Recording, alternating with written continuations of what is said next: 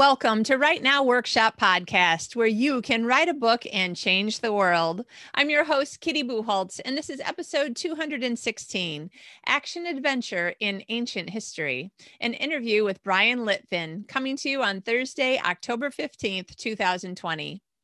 When I read the press release for Brian's new book, The Conqueror, that just came out 2 days ago as this episode goes live, I was thinking, well, I don't know. I don't really read books that are set in ancient time periods, so I'm not really sure what I want to interview somebody who writes in that time period. Will I sound like I don't know what you're talking about? I don't ever want to make anybody feel like I don't think their book is interesting. So I try to make sure that the kinds of books that I bring on, the authors of those books, are things that I can at least speak about with some degree of intelligence so that we both look good and that you get something good out of it. It's always about finding ways that you can get some interesting writing tips. So here's the thing. Later in the press release, when it compared, not really compared his books, but he was talking about Indiana Jones. And I was like, okay, you had me at Indiana Jones. What's really interesting to me is that in the movies, Indiana Jones is a history professor who goes off and does, crazy, exciting things. And there is, this Indiana Jones style of action, adventure, and history. And I love them. I love them all, except for the last one. I pretend that one doesn't exist. But anyway, I love them. And so what's funny to me is Brian is an ancient history professor. And I don't know if he actually goes out and does Indiana Jones style stuff. I mean, he says he's been, all around the world traveling and seeing things. So who knows? But he's definitely writing that sort of thing, but in this ancient time period. So I thought, okay, totally. We have to have him on. We have to talk about this and talk about how he makes it all kind of come alive in this very action adventure writing style. So I think you're really going to enjoy this interview. It's totally interesting.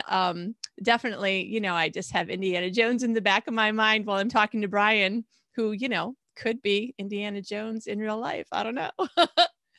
I don't really have any other announcements for you this week, except for to keep in mind that my Finish Your Book small group intensive I keep saying it wrong.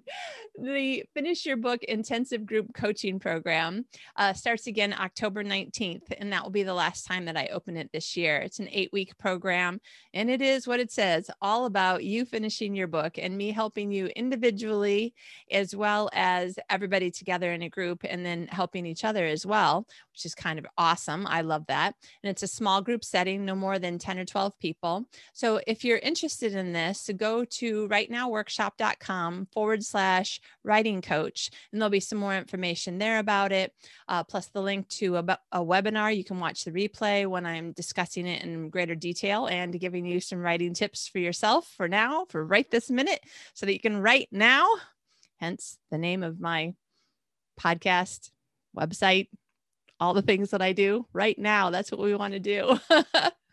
Anyway, so let me know if you're interested. Send me an email, kitty@kittybucholtz.com, or reach out to me on Facebook Messenger or Twitter. Keep in mind, those aren't necessarily the best ways to reach me in a very quick fashion, particularly because sometimes I get stuck in Facebook Messenger's version of the spam filter. I don't know why, but anyway, reach out, we'll talk. And you know what? This might be the right time of year for you to get a little bit of extra help, encouragement, some tips and tools and things, and find that you are getting a ton of writing done in the next 8 weeks. Again, starts October 19th, last time for the year. We'll do it again next year. You can get more information on the website. Meantime, I think we need to do a little bit of interviewing Indiana Jones. All right, here's the interview with Brian. Enjoy and go write something afterwards. Today's guest is Brian Litfin. Brian is the author of the Shavais Trilogy, a fiction series, as well as several works of nonfiction. A former professor of theology at the Moody Bible Institute, he earned his PhD in religious studies from the University of Virginia and his master's in historical theology from Dallas Theological Seminary. He is currently an acquisitions editor for Moody Publishers. He and his wife have 2 adult children and live in Wheaton, Illinois. Welcome, Brian. Oh, thank you, Kitty. Good to be here. Nice to have you.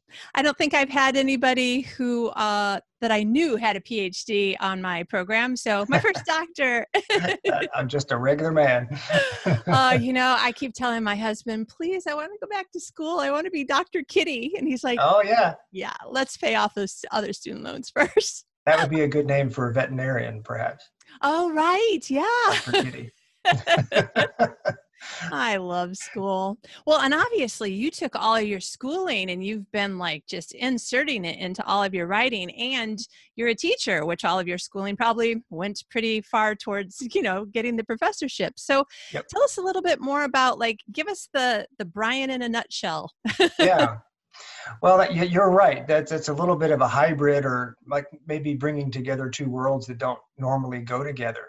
So you think of kind of the academic as the person that's kind of dry and dusty, and the only way you will listen to them is because they can give you an exam Yeah. that you have to take for a grade, and they're sort of a nerd about history, or just maybe more intellectual, and you would associate that with one type of community. And then the writing or the fiction novelist would be somebody different who is more in tune with kind of entertainment and what people in the real world might want.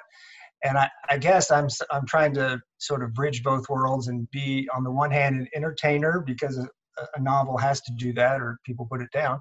Yeah. And on the other hand, really have a lot of meat in it that would sort of pass muster as far as being accurate historically. So you're right, two worlds coming together for sure. And were you one of those kids who always thought that you would want to write stories someday, or? Yeah, I was that kid. Yeah. So I mean, that's the thing, is that it's like you're a kid and then you kind of grow up and you go to school and you do a master's and you do a PhD and you're sort of writing a dissertation, which is very formal.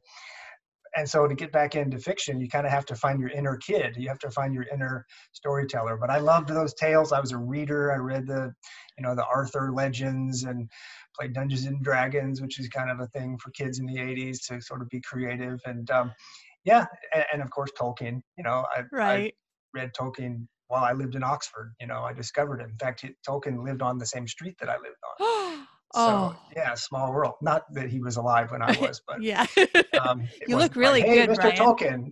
Yeah. I didn't go knock on his door. Hey, what do you think? But his house was a few doors down from mine. So Wow. Anyway, all that to say, yeah, you rediscover your inner child when you write a story, for sure. Yeah. Oh, wow. That sounds really cool. So did you end up waiting until you're an adult to start? Like, what came first, the nonfiction and the being a professor? And then eventually, So what happened? What decided you to open that door again?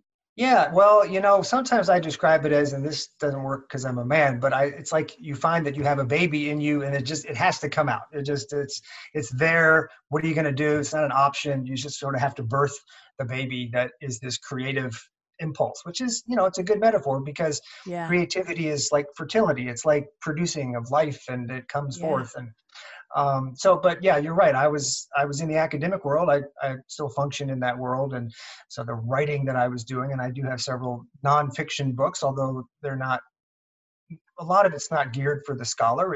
It's more popular nonfiction about the ancient church period, about kind of the early Christians and the martyrs and kind of who they were. And so I had this academic career going, and I had the popular nonfiction books. And then I guess the natural thing was, well, what about a story that takes that content and puts it into a novel? And I think The Conqueror is born out of that desire. Nice. Wow. Okay. So The Conqueror is set during Constantine's life, right? Right. So why don't you tell us a little bit? I mean, don't make it too easy on yourself. Write a story about something that happened 1700 years ago. Yeah, but you know what? I've been living in that literature, and not just the books about it, or like you think, well, a novelist has to go research and read somebody's book about it. But I've been writing those books about it, and I've been living in the primary text, meaning I'm reading what the ancient church fathers and church mothers had to say. And you can read Constantine's own words, and you can read figures who are from that time, and you get to the sense of how they thought and how they lived. And of course, when you're writing about Christianity, then you're also writing about something that people still practice today. And though it is 1700 years later, there's some things that, of course, don't change, that are fundamental beliefs. So even there, it's a lived history it's not like just ancient Rome where you say, well, everything of that is in ruins. Look at the Colosseum. Wasn't it great back then? But with Christian history, it's partially still alive and partially very different than it was in the 4th century. So that helps to make it more of a living story than just sort of dead history. Yeah, yeah. And just as a woman who reads Regency romance, I'm like, well, in some ways, I mean, it's similar. Like there was a period, people lived it, and you can read all about them, and Yeah. that country still exists. And Yeah. Well, or you can go to Bath. I mean, you probably have been. Maybe you oh, haven't, not but yet, but yeah. well, you would love it. And you can go there and you can be like, I think Mrs. Austin is just around the corner, maybe, because it has the same architecture and it still exists. And there, it's not in ruins. So, Yeah. history, it's not dead. You can make it come alive. And people are people, whether they lived in the Regency period or they lived in the ancient church or, 1,000 years from now, people will be Yeah. the same. So Yeah. something human that transcends history, I think. That's a great way of looking at it. And I don't think, I mean, I don't write historical partially because I always say that I don't want to have to do all that research. But then the Yeah. things that I do write, I forget that the things that I'm looking up, that is research. But, Yeah. If but, you like it, it's not like research. If you like it, yeah, like I read these things because I enjoy it and then I yeah, learn it and then I yeah. put it in books. All right. So we already hit our first tip for authors. If you like it, you should just write it. And if Yeah, you, that's what they say. Yeah. yeah, Yeah, that's what they say. Write what you know, but usually what you know is what you love because you're drawn to it. yeah, So don't try to I wouldn't try to write a Western. I like right. Westerns. I'm reading Centennial right now, which is James Michener, and it's interesting, but I don't know how the Indians lived and the pioneers, so I wouldn't try to step into that genre or something like that. Right, But I right. do know the ancient church. Right. Yeah. Okay. So you were you wrote this other trilogy. What period was that set in? So you mean the Chavez trilogy, the one that Yeah. is before? Yeah. So that one, that's an interesting thing. It's kind of speculative fiction, and it's not. It's set in the future. It's set in a future Ah. post-nuclear world, Oh, wow. post gigantic nuclear war and virus thing. Actually, it's a lot like COVID, but worse, I guess. I Man. didn't know when I wrote it. Yeah. So in that story, it's a trilogy. The characters are living 400 years in the future, but society kind of collapsed, and it's as if the wheel of history had sort of started over. And so they're living in Switzerland, but it's almost like a medieval culture because it got destroyed and then kind of built All back. right. And the Right. premise of those is if you lived in this future post-nuclear world, how much would you remember about our day? And the characters actually in that story find a Bible and they say, well, what's this religion? We don't know anything about it. And Yeah. it's brand new. And so in that way, it sort of parallels the ancient church, which is where the Romans were like, what's this religion? What is it's new? What do these people believe? And so that Right. one's more speculative. Okay. All right. So now I'm beginning to see like some of the patterns that are tying your works together. So Yeah. tell us about The Conqueror. That as at the time that this is going live and people are listening to the interview for the first time, just came out this week. Congratulations. Yeah, thanks. And it just in the mail, the book came, and for your video listeners, I'll kind of show it here as the Beautiful. cover.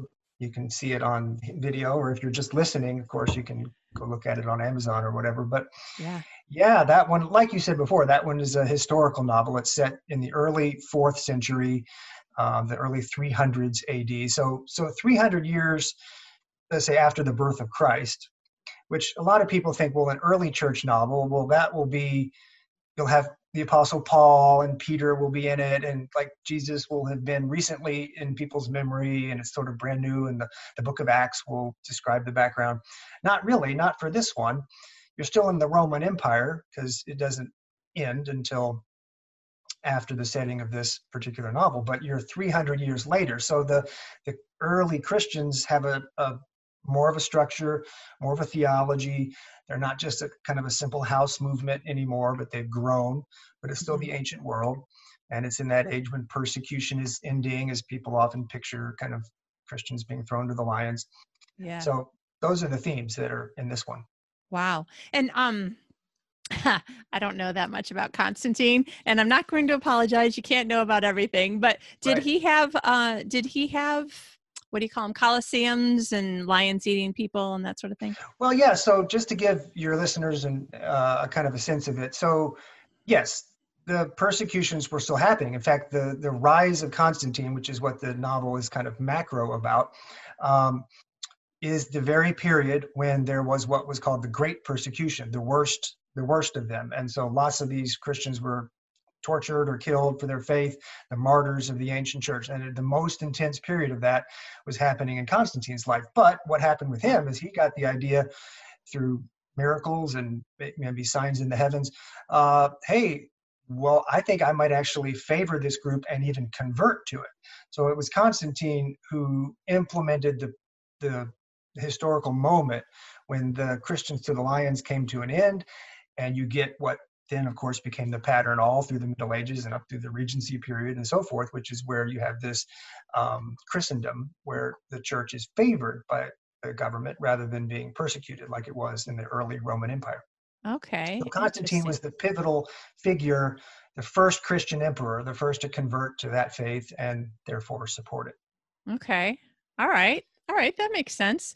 All Yeah. right. So I have to read part of your press release because this is when I was like, okay, I have to have this guy on the show.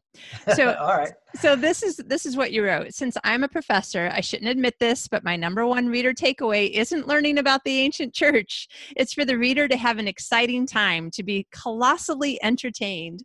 I think of these books as having a lot in common with the adventure stories like Indiana Jones movies, which I love, except for not the last one. That one does not No, exist. I never even saw it.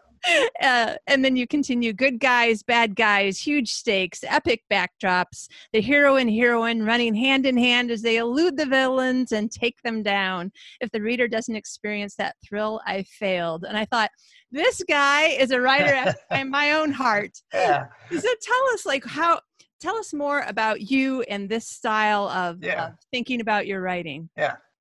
Thanks. I'm really glad you raised that, and I'm glad it touched a chord with you. But it doesn't surprise me because that very thing has been the essence of great stories since the beginning.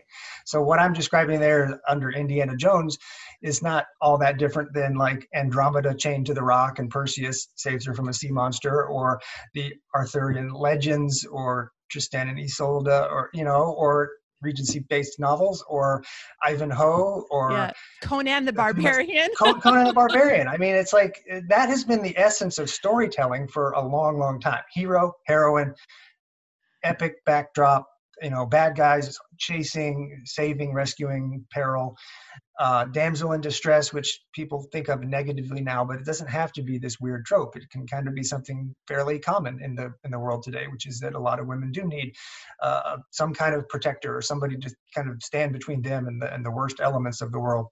And so that's been the essence of storytelling. And it's exciting, and it makes your heart beat fast, and it makes men want to be brave and strong, and it makes women rejoice to be part of that and to have their own strength and to be strong in their ways too, not in any lesser way, but perhaps in a different way.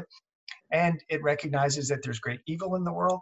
And so many novels today sort of just blur the line where the good guy is the bad guy and the bad guy is the good guy. And there's just sort of this gray mess, but that's not really how the world is. There's baddies out there, and there's good people who say, enough, we're not going to let you win. Yeah. And that's the essence of storytelling. It's exciting. Okay, so that's definitely the kind of storytelling I love. And as we both know, lots of people have written books that are not quite that, which is totally fine. It's just not really the kind of books that I'm interested in. But so tell me, you have years of history in your head. I mean, not just that period of history that's many years, but I mean, years and years that you've been studying and reading and writing about this period of history. And I think as writers, one of the biggest troubles that we can trip over sometimes is we have so much to say that's not necessarily part of the story. So tell us, how do you work with like all of this history that you have, without ruining the story with it? Oh, you're so right. And that is such a temptation where you've learned it and you're excited about it. And then you slip into this like didactic mode where you have to sort of like the character stops and gives a little lecture for what no one would really ever do. And Yeah. it makes the reader not, they don't like that. So you have to resist that temptation. On the other hand, in a historical, you have to do some of that because that's what people dial in for. Yeah. Like, that's why they like that genre. Like, they want to see, how did they think? How did they, who was the ruler at that time, and what was their technology, and what did they do in order to get food? And, Yeah. so. Even when Rex was running across the field and they were like looking through, well, actually, I don't know what they were looking through. Like in my mind, I see it as being binoculars. Oh, I know. It was just the young man who had really good eyes and Oh yeah. that was his job to Right. see things. No Yeah. binoculars yet. So. Yeah. But he was like, no, there's the one guy and he's got, a shield in his right hand and his left hand and one over his head. And in my mind, I'm like trying to think of all the shields that I've seen on all the movies, because that's really the only place I've seen shields. Yeah. And maybe a couple of museums. And at first I was thinking, great big medals, like how would he do that? And then you said something about the arrows, like you said something about like not going through, but like hitting it and like staying in. I'm like, oh, that's right. Wooden shields. Yep, wooden shields. So it was great the way that like you made me be able to see it without necessarily telling me like details that I honestly just don't really care about. Good. That would be my goal. And the way that, so, for writing tips and so forth, is the way to do that. Of course, the slogan is show, don't tell. So don't stop and have him look at his shield and think about it and talk to the person that my shield is made of wood and it's round, but in the early empire they were rectangular, but we have moved to round shields now or something. I mean, yeah, that's true, but just describe the round shield and make the sound of it a thunk instead of a clang as an arrow hits it or something like that. Yeah. And part of that is just having it in your head because you've lived in it long enough, and then that reality will come out in the writing. Like when you really know the period, like I didn't actually mean to convey anything like that. I just described it. I cared more about the adventure in that scene where here was this one guy trying to escape the enemy line and gallop back to his own line across an empty battlefield. And so he stole, a couple of shields and one over his head. And he said, I got to go because there's going to be a hail of arrows on me. But here I go, because I got the information my boss needs, the emperor needs, and I got to get there. So focus more on the adventure, but the history's just kind of woven in, all kinds of things, aqueducts, everything. I mean, just the life of the Romans. Yeah. And we already know, like as 20th and 21st century people, we've been told things depending on the sorts of things that we all study individually, but like everybody I think has probably learned something about that the Roman aqueducts were amazing. And then when we tried to fix them, we ruined them. But it must have been pretty amazing to be able to talk about it as if it were, happening in the moment, these things that you've probably just, I mean, except for things that are still in existence to some degree now, like everything else is just a part of history, right? There's not that much that can be seen. Well, it's not like you can surprisingly just a lot. Oh, okay. Yeah, surprisingly a lot can be seen. Now it's in a ruined state, but that's part of the novels too. I would say people might imagine, well, he's sort of reading books about these things. But one of the things I did for years as a professor every summer for probably 3 weeks at a time was to take students on study abroad trips. Oh. And I would take them to Rome, and we would go see where you can see standing aqueducts. You would go see the, of course, the Colosseum that's there. And all the different ruins. And then I would take them up through other parts of Europe and be teaching them about ancient church history and Roman history. And then we get into medieval history, and you go to cathedrals, and you get into the Reformation, and you go to, John Calvin's church in Geneva or Luther.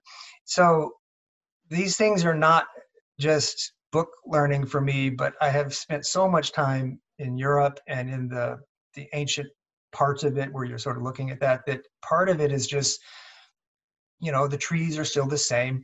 You still see, cypress trees, or you still see kind of the look of the Mediterranean Sea at a certain time of the day. And so some of that comes out just not because I read it in a book, but because I had a espresso right in that spot, Right. Just, comes out. You live in Sweden. Yeah. And the things that I see now, like I keep calling, I grew up in Michigan. So right off Lake Michigan, the Great Lake. went to school in Philadelphia, so I'd seen the Atlantic Ocean several times. And then I lived in California for a long time, so like saw the Pacific Ocean almost every day on lots of years. Right. So I get here and I keep wanting to say the ocean, and then people are looking at me funny, and I'm like, oh yeah, sorry, the sea. And it's so hard for me to understand, like, this water doesn't really move, there's not gigantic waves, Right. even though I can't see across it. It's a sea, not an ocean. But it's really interesting to be here. It's different from reading about it. Yeah, and if you needed to describe it, you'd be able to talk about sounds and smells and the look of it, and how you would describe the sea that you can see from Sweden would be different than you would say describe the Atlantic Ocean if you were on the coast of France or something. Yeah. So, yeah, I mean, write what you know, and if you know that, write about it, and if you know ancient history, write about that. Yeah. So, for listeners who are thinking, well, we're not doing a whole lot of traveling right now, I can't go to Rome or Sweden or London. What would you say are some, I mean, particularly since you're somebody, I didn't realize how much that you had visited all this real history, real historic sites in Europe. But so what would you tell someone who can't go, but still wants to write in, a setting that they can't see? What are some of the other ways that they can make it authentic to the point where somebody isn't sitting there reading going, I don't think this person's even been to the coast of France? Yeah. Well, that's harder. I mean, the day will come when we're traveling again. So like if you were writing a European set novel, like make that your vacation if you have that opportunity and privilege, because apart from learning things, there's just something that stimulates the creativity. So when the day comes, do it. But to your point, it's not possible now. And there are ways that you can do that. I mean, a picture is worth 1,000 words. It really helps to sort of see it. You can read about things in a book, but just see pictures of it and just be able to describe it. And, with YouTube, it's amazing the kind of things that, like, if you want to see, like, reenactors of the Roman army in England, then you can like watch a battle where reenactors are doing it and they've got all the accurate period pieces and so forth. So, I mean, it's surprising, like actually for some of the sort of martial arts type moves that are in this book. Yeah. I looked at a lot of videos to see, like, how do you throw the body? How do you sweep a foot out from? I'm not a guy who's into mixed martial arts or anything like that, but the character it does early forms of that same style of what is martial arts today. So YouTube is pretty interesting, actually, when it comes to some of those details. Yeah. Strangely. And I would say that probably you might have to like set a timer for how long, because I remember when I met my husband when I was 19 and he was 20, and he was in the middle of a period where he could not get enough trebuchet. Right. And YouTube didn't exist yet. Yeah, but there was Discovery and National Geographic and and still, I think if he ever saw something on YouTube where there was a trebuchet, he'd be like, wait, stop, I want to see that. But if you've never seen it, like I think I said earlier, I lived in Oxford for a while, so I remember they would have demonstrations at this castle we used to go to called Warwick Castle. Yeah. But if you've never seen it, that might have been the location that was on this National Geographic or whatever it probably was. They have a huge one at Warwick that is just ginormous. And you sort of kind of know how they work, but until you actually see, like, oh yeah, okay, that guy cranks and then the guy hooks it and then they let it go and then you're like, that's it. Okay, I can describe that now. I've seen it. So, hey, crazy days that we live in, right? As writers. That's right. And thank goodness we do have the internet and so many things and also, honestly, probably lots of us know someone who knows someone who lives someplace that you can just say, could you do me a favor and ask your friend if they could just like go take a picture of this or like do a 30-second video of that so I can see it. Of course, you always have a little bit of artistic license too. So you can, within the framework of what's real, you can imagine a little bit. Yeah. You know what, Brian, that is a great point. Why don't you bring that up? Because I know some people, particularly earlier in their writing career, they really struggle with trying to make sure everything is just perfect. And well, I can't do that because that person wasn't president until 2 years later. And I'm like, oh, that's close enough, I think you can make it Uh-huh. work. But Uh-huh. tell us your thoughts on that. Well, okay, so that's where, for me, I have to step out of my professor hat, because like when you do a PhD, it's like, I got this figure who's sort of lording over every comma and gonna just every footnote, like I gotta please this person, and so you just accuracy is kind of footnote everything, and you have to remember, I guess for fiction writers, you have to remember, first of all, always have to remember it's a product. It's something that you have to try to convince people to get, not because they're historians and they want knowledge per se, but because they want to be entertained. Yeah. And so you have to write in a way that people will like it. And if there's a great like moment, or just, but it's not quite accurate, but it's just like, it's within the proper boundaries of accuracy, go for it, because the story is what really counts. Right. You don't want to do weird things and you stick something way out of period. Like, I mean, you wouldn't have well, like you said, binoculars. Like I couldn't put binoculars, the lenses, grinding of glass wasn't happening until like the Renaissance period. I mean, the Romans had some little bits of glass, but they didn't have binoculars. So let's say you need somebody, this is a great example. Let's say you need somebody to see far away. You pick a young person who's kind of their spotter, and you let him be your binoculars, and so that's where you stay within the period, but you find creative ways to get across what in a different, like if it was a pirate novel, he'd bring out his spyglass and look at it, but in the Roman period, you just pick a young guy with eagle eyes and just let him convey the information. So, stay within the boundaries, but boy, you don't want to restrict that creative urge too much, because then Right. you do get a very didactic novel that nobody really wants to read. It's too Yeah. teachy. Yeah. Yeah. So how does it work for you? Do you kind of go crazy and let your 12-year-old young man come out when you're in the first draft, or like how do you keep the joy and the adventure, Yeah. and where do you start playing around with, well, I've got to make this accurate enough to be believable, but Yeah. I'm going to squish this part a little bit because it makes a better story. Yeah, it's hard to say. I mean, there's a lot of art to that, and it's maybe in one scene you do want to be more, sort of accurate, because people, like I said, they kind of do want some of that.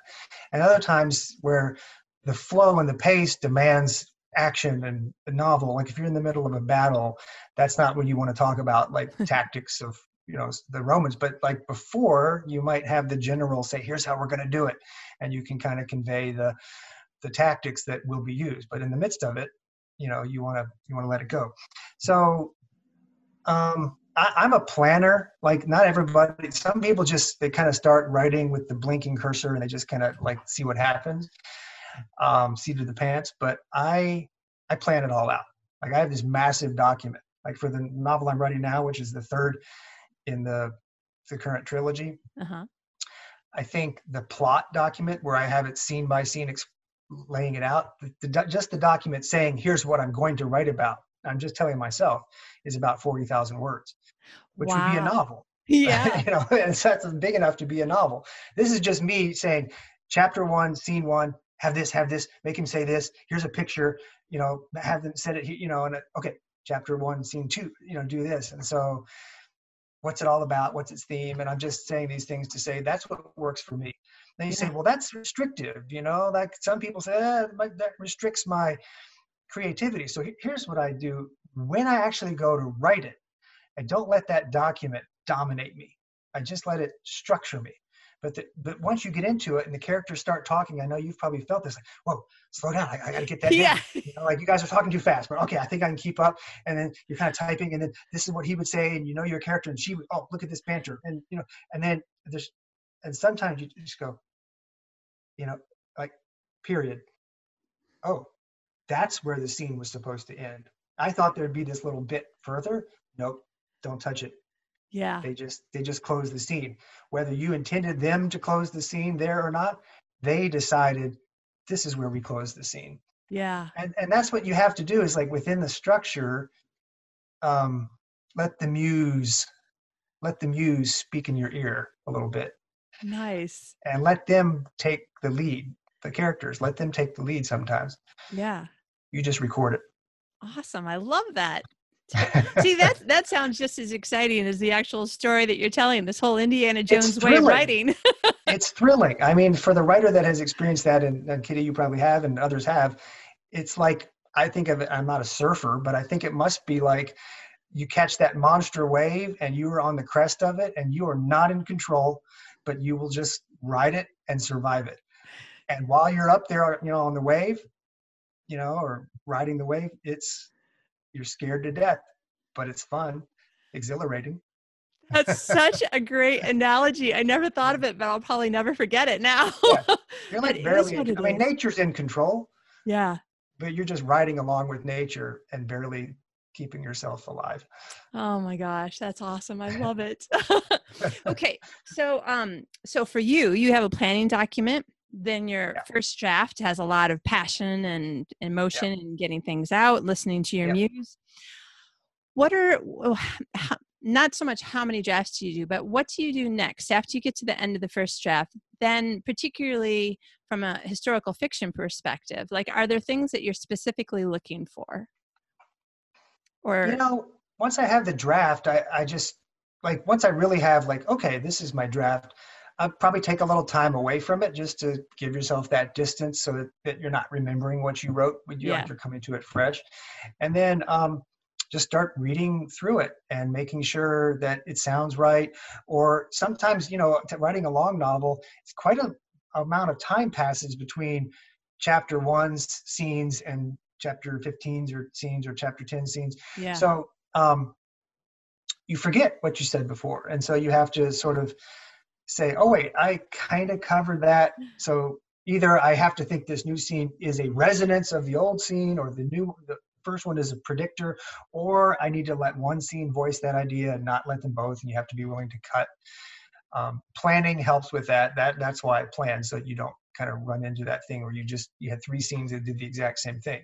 Right. You see that in the planning structure, then when you write it, you can just ride the wave. Right. And it's just a matter of smoothing it out. I mean, it starts messy and gets more ordered. I think of it like a jigsaw puzzle. Yeah. Oh, I like that too. Do you do jigsaw puzzles at all? I do. My husband's birthday is in a couple of days, and he asked me for one of his birthday presents if I would please finish the puzzle and put it away because it's been out for months. Just the kind of thing I would think as well. Yeah, like, let's close the door on this. You know how it is then, right? Because you make a framework. Yeah. When you dump it out the box, you just have colored pieces. Yeah. But then you make a framework. Then you put pieces in. Then you organize. And by the end of it, it's like, there's just 3 or 4 little, things here. But okay. Oh, yep. And then hopefully you're done and you don't have one piece that's missing. Right, exactly. Right? Oh, where'd that go? I vacuumed it up a week ago. Right. Where's my dog? That's right. Oh, you don't want to find that one. No, it's done. It's done. Let it go. Oh, okay. So now we've looked at the book from several perspectives that I love them all. And now let's look at the series. So this is your second trilogy, and you're starting book 3 because book 2 has already been turned in, though it won't come out until October of next year. So tell us about the trilogy. Okay, right. So it's kind of a weird schedule, but like right now, the first one is out as of the time that your listeners are listening to this. It's out. The second one, is due to the publisher. So I'm almost finished with that. I'm doing that final pieces of the jigsaw puzzle right now, and I'm going to send it to them. And then the third one is due a year from now. And I have got that plot document I was talking about, but I'm in the midst of sort of the beginning of the jigsaw puzzle there. So I'm juggling all 3 of them. Yeah. But the reason it's a trilogy, and I don't mean why it's 3, but why does it take 3 novels of about 180,000 words each? 180. Wow. Yeah, I know, that's really big. I mean, I'll hold up the side of it. Oh. It's pretty thick, and the print's pretty small, so I won't try to hold that up to the camera. But it's 500 something pages, 175,000, 180,000 words. So those are long. Those could be more than 3 novels. Why? because of the period of Constantine is so momentous. So the Right. things that I cover in the first book, which relate to anybody who's studied Constantine, is aware that he sees this sign in the heaven that he thinks is a cross, and the star and the sun is sort of his idea of who Jesus is. And he gets the idea, conquer in the sign of the cross. That's the kind of Constantinian slogan, conquer in the sign of the cross. In this sign you shall conquer. And so he marks his soldiers' shields with a cross and goes and wins this battle that kind of gives him control of Rome and launches him, to further things. So that's a big story. I mean, the whole thing that leads up to that climactic battle, which is called the Battle of the Milvian Bridge, which is a bridge outside of Rome today. The bridge is still there? Well, Ish. the structure that was there isn't there, but Yeah. absolutely what used to be the old Flaminian Way, there's a bridge there. It's right next to Rome's soccer stadium today, and where the Olympics were held in the 60s. And you can go there today and see the spot where the battle took place. Oh So my gosh. Okay, so made some up. other time I'm going to email you saying, I'm going to Rome for vacation. Where should Yeah. I go? Oh, I can tell you. Don't miss the catacombs. Don't miss. I tell you for sure. I got that answer. I think it was gonna, just to sum up what I was saying, is that's just the beginning. Yeah. Like, what about the Council of Nicaea? What about the founding of St. Peter's Basilica? What about, other things that happen in the catacombs? What about the canon of Scripture, which sort of gets figured out roughly in this time period?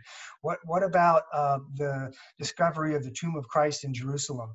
And the mother of Constantine makes a pilgrimage in which she, supposedly finds the fragments of the true cross, and what is today in Israel, in Jerusalem, the Church of the Holy Sepulchre, which is over the tomb of Christ and over Golgotha. I mean, all of that stuff is sort of coming to light. All those things, the Council of Nicaea, the doctrine of the Trinity, one of the most essential things of the Christian faith. It's all happening in a span of like 10 or 15 years in the early 4th century. Not to mention the pivot from the persecuted Christians to the beginning of this imperial Christianity, where by the end of the 4th century, Christianity is the official religion of the Roman Empire instead of Jupiter and the gods. So there's this whole sort of Jupiter is down and Jesus is up, and it's such an important part of church history, and that's why it takes 3 big novels to kind of tell it. Wow. In detail. So do you think that it's easier writing a trilogy that's based in history than fiction, like your speculative fiction, in as much as so many people say, darn it, if I had known what I know now writing book 3, I would have changed something in book 1, which is already out and I can't change it. Is it any easier when it's historical? Well, I think you're always going to have that issue, because any historical novel is mostly creative stuff that the author came up with. You're not really, most of the time, you're not actually recording real history. That's just a framework in which you put a creative story. So you face those issues either way. And that's why I plan, because when I'm writing one, I actually do know pretty much where the third one is going to be.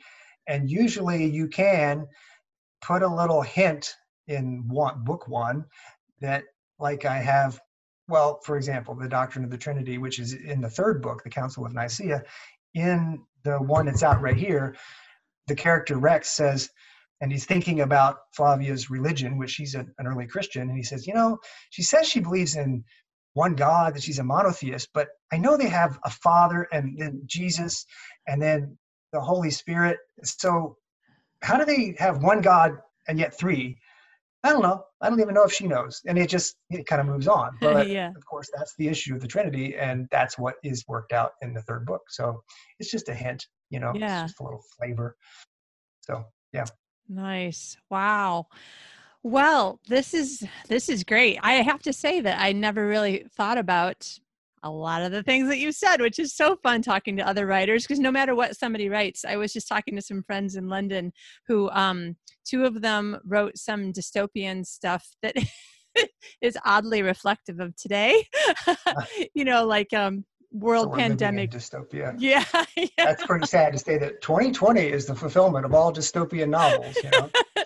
It's funny though. It's I mean, I'm sure there's always some kind of little thing where things come together in a way that you're like, that's really weird. Yeah. But Yeah. anyway, but you know Yeah. what? In my mind, better a pandemic than the zombie apocalypse. I think that would Yeah. be Or more difficult. nuclear. Zombies, I don't believe in, but there's wackos in the world that could hit the nuclear button. So not that we That's want to true. go there, but that's the Yeah. one to worry about. Yeah. I'm afraid I'm so far gone down the fictional track that even though I don't believe in zombies, I still have like my husband's like, okay, our zombie apocalypse plan is if we're not together, we meet here. And I just think it's so funny, but Well, there's a capacity in the human heart when everyone gets desperate to turn into zombies. So I don't believe in the actual zombie, but that's a good you put point. enough chaos into our society and you remove some of the boundaries of law and order, you'd be dealing with some zombies pretty quick. See, there's another great book or series. Uh-huh. How I Became a Zombie. Yeah, that's right. All right, so I'm going to flip the tables just for a minute. You have a lot of promotion to do for this brand new book, so we're going to have to keep this a little bit short. But what is it like for you, who you're an acquisitions editor at a publisher, to be on the other side? Now you sit at both sides of the desk. Yeah. Probably almost every day it's both sides. Yeah. So tell us a little bit about that. Yeah, it's an interesting thing, and I'm doing less of the acquisition stuff than I have been. But yeah, no, it's interesting that you sort of have this hat where I'm dealing with a publisher like Revell, and I'm wearing the hat of the author dealing with the acquisition editor, and then I take that hat off, and then I'm trying to get people to come and bring their books to Moody Publishers that I work for. Now, Yeah. Moody Publishers right now isn't doing fiction, so I'm not very much. So I'm not really in that mode. Like the books that I'm acquiring are much more in the nonfiction and Christian encouragement kind of books. But still, yeah, it helps because you're sympathetic. Like you can be sympathetic to both sides. You can really understand the author who's sitting at home going, "Will you take my book? Please." And they're so nervous, and they're just because you've been there. You're like, "Why won't this guy email me? Just tell me no if you're going to tell me no." Yeah. I'd rather know it's a no than have to wait. And so that makes me want to communicate more with my authors, and it works both ways. So you can also understand the editor's point of view. Like, I get a million of these, like thrown over the transom. Like I can't respond. We can't publish everything. I know your book is the greatest thing ever, but we just can't do it. Yeah. So it's funny to be in between in that way. Yeah. Oh, wow. So much interesting stuff, Brian. This has been a fun conversation. Thank you, Kitty. It's really been fun. I've enjoyed talking to you. You're a very lively host, and you make it easy. I think you say your podcast is sort of a conversational thing, and for sure you have that style. Oh, good. I'm glad that you're having a good time. That's my goal. I want you to have fun. I want my listeners to have fun. And honestly, there's nothing better than a party where everybody's talking to each other, or then people kind of stop because somebody's telling a story over here and everybody's listening. And that's kind of like what I like the podcast episodes to sort of feel like. Yeah, me too. It's fun. Oh. So where can people find you and all of your books? Maybe, who knows, what of all the things that we've mentioned, what people might be interested in. Yeah, because some people might say, hey, I actually would like to learn about, the ancient church, like more of a learning kind of book, nonfiction. So or need I guess to use that as their research for whatever they're writing. True. If someone were writing a fiction, they might want to research it. Yeah. So I'm not highly present on kind of the social media and the Twitter and all that. I probably should do more, but I'm old. I'm on Facebook. But the one maybe clearinghouse would be my webpage, which is just my name.com. So it's Brian, Bryan, Litfin, kind of a weird name, but Litfin, Litfin, BrianLitfin.com. And if you look that up, you'll see kind of like, okay, he's written these things. And it even has like kind of the academic stuff that I've ever done and the papers I've delivered at conferences and stuff like that. So if you're curious about who is this guy who's writing fiction as a professor, BrianLitfin.com would probably give you that info. Sweet. Excellent. Well, listen, thank you so much for taking the time. We really appreciate it. Well, thanks, Kitty. It's been a privilege to be on your show, and I wish you well, and hope your Swedish adventure continues for as long as it lasts.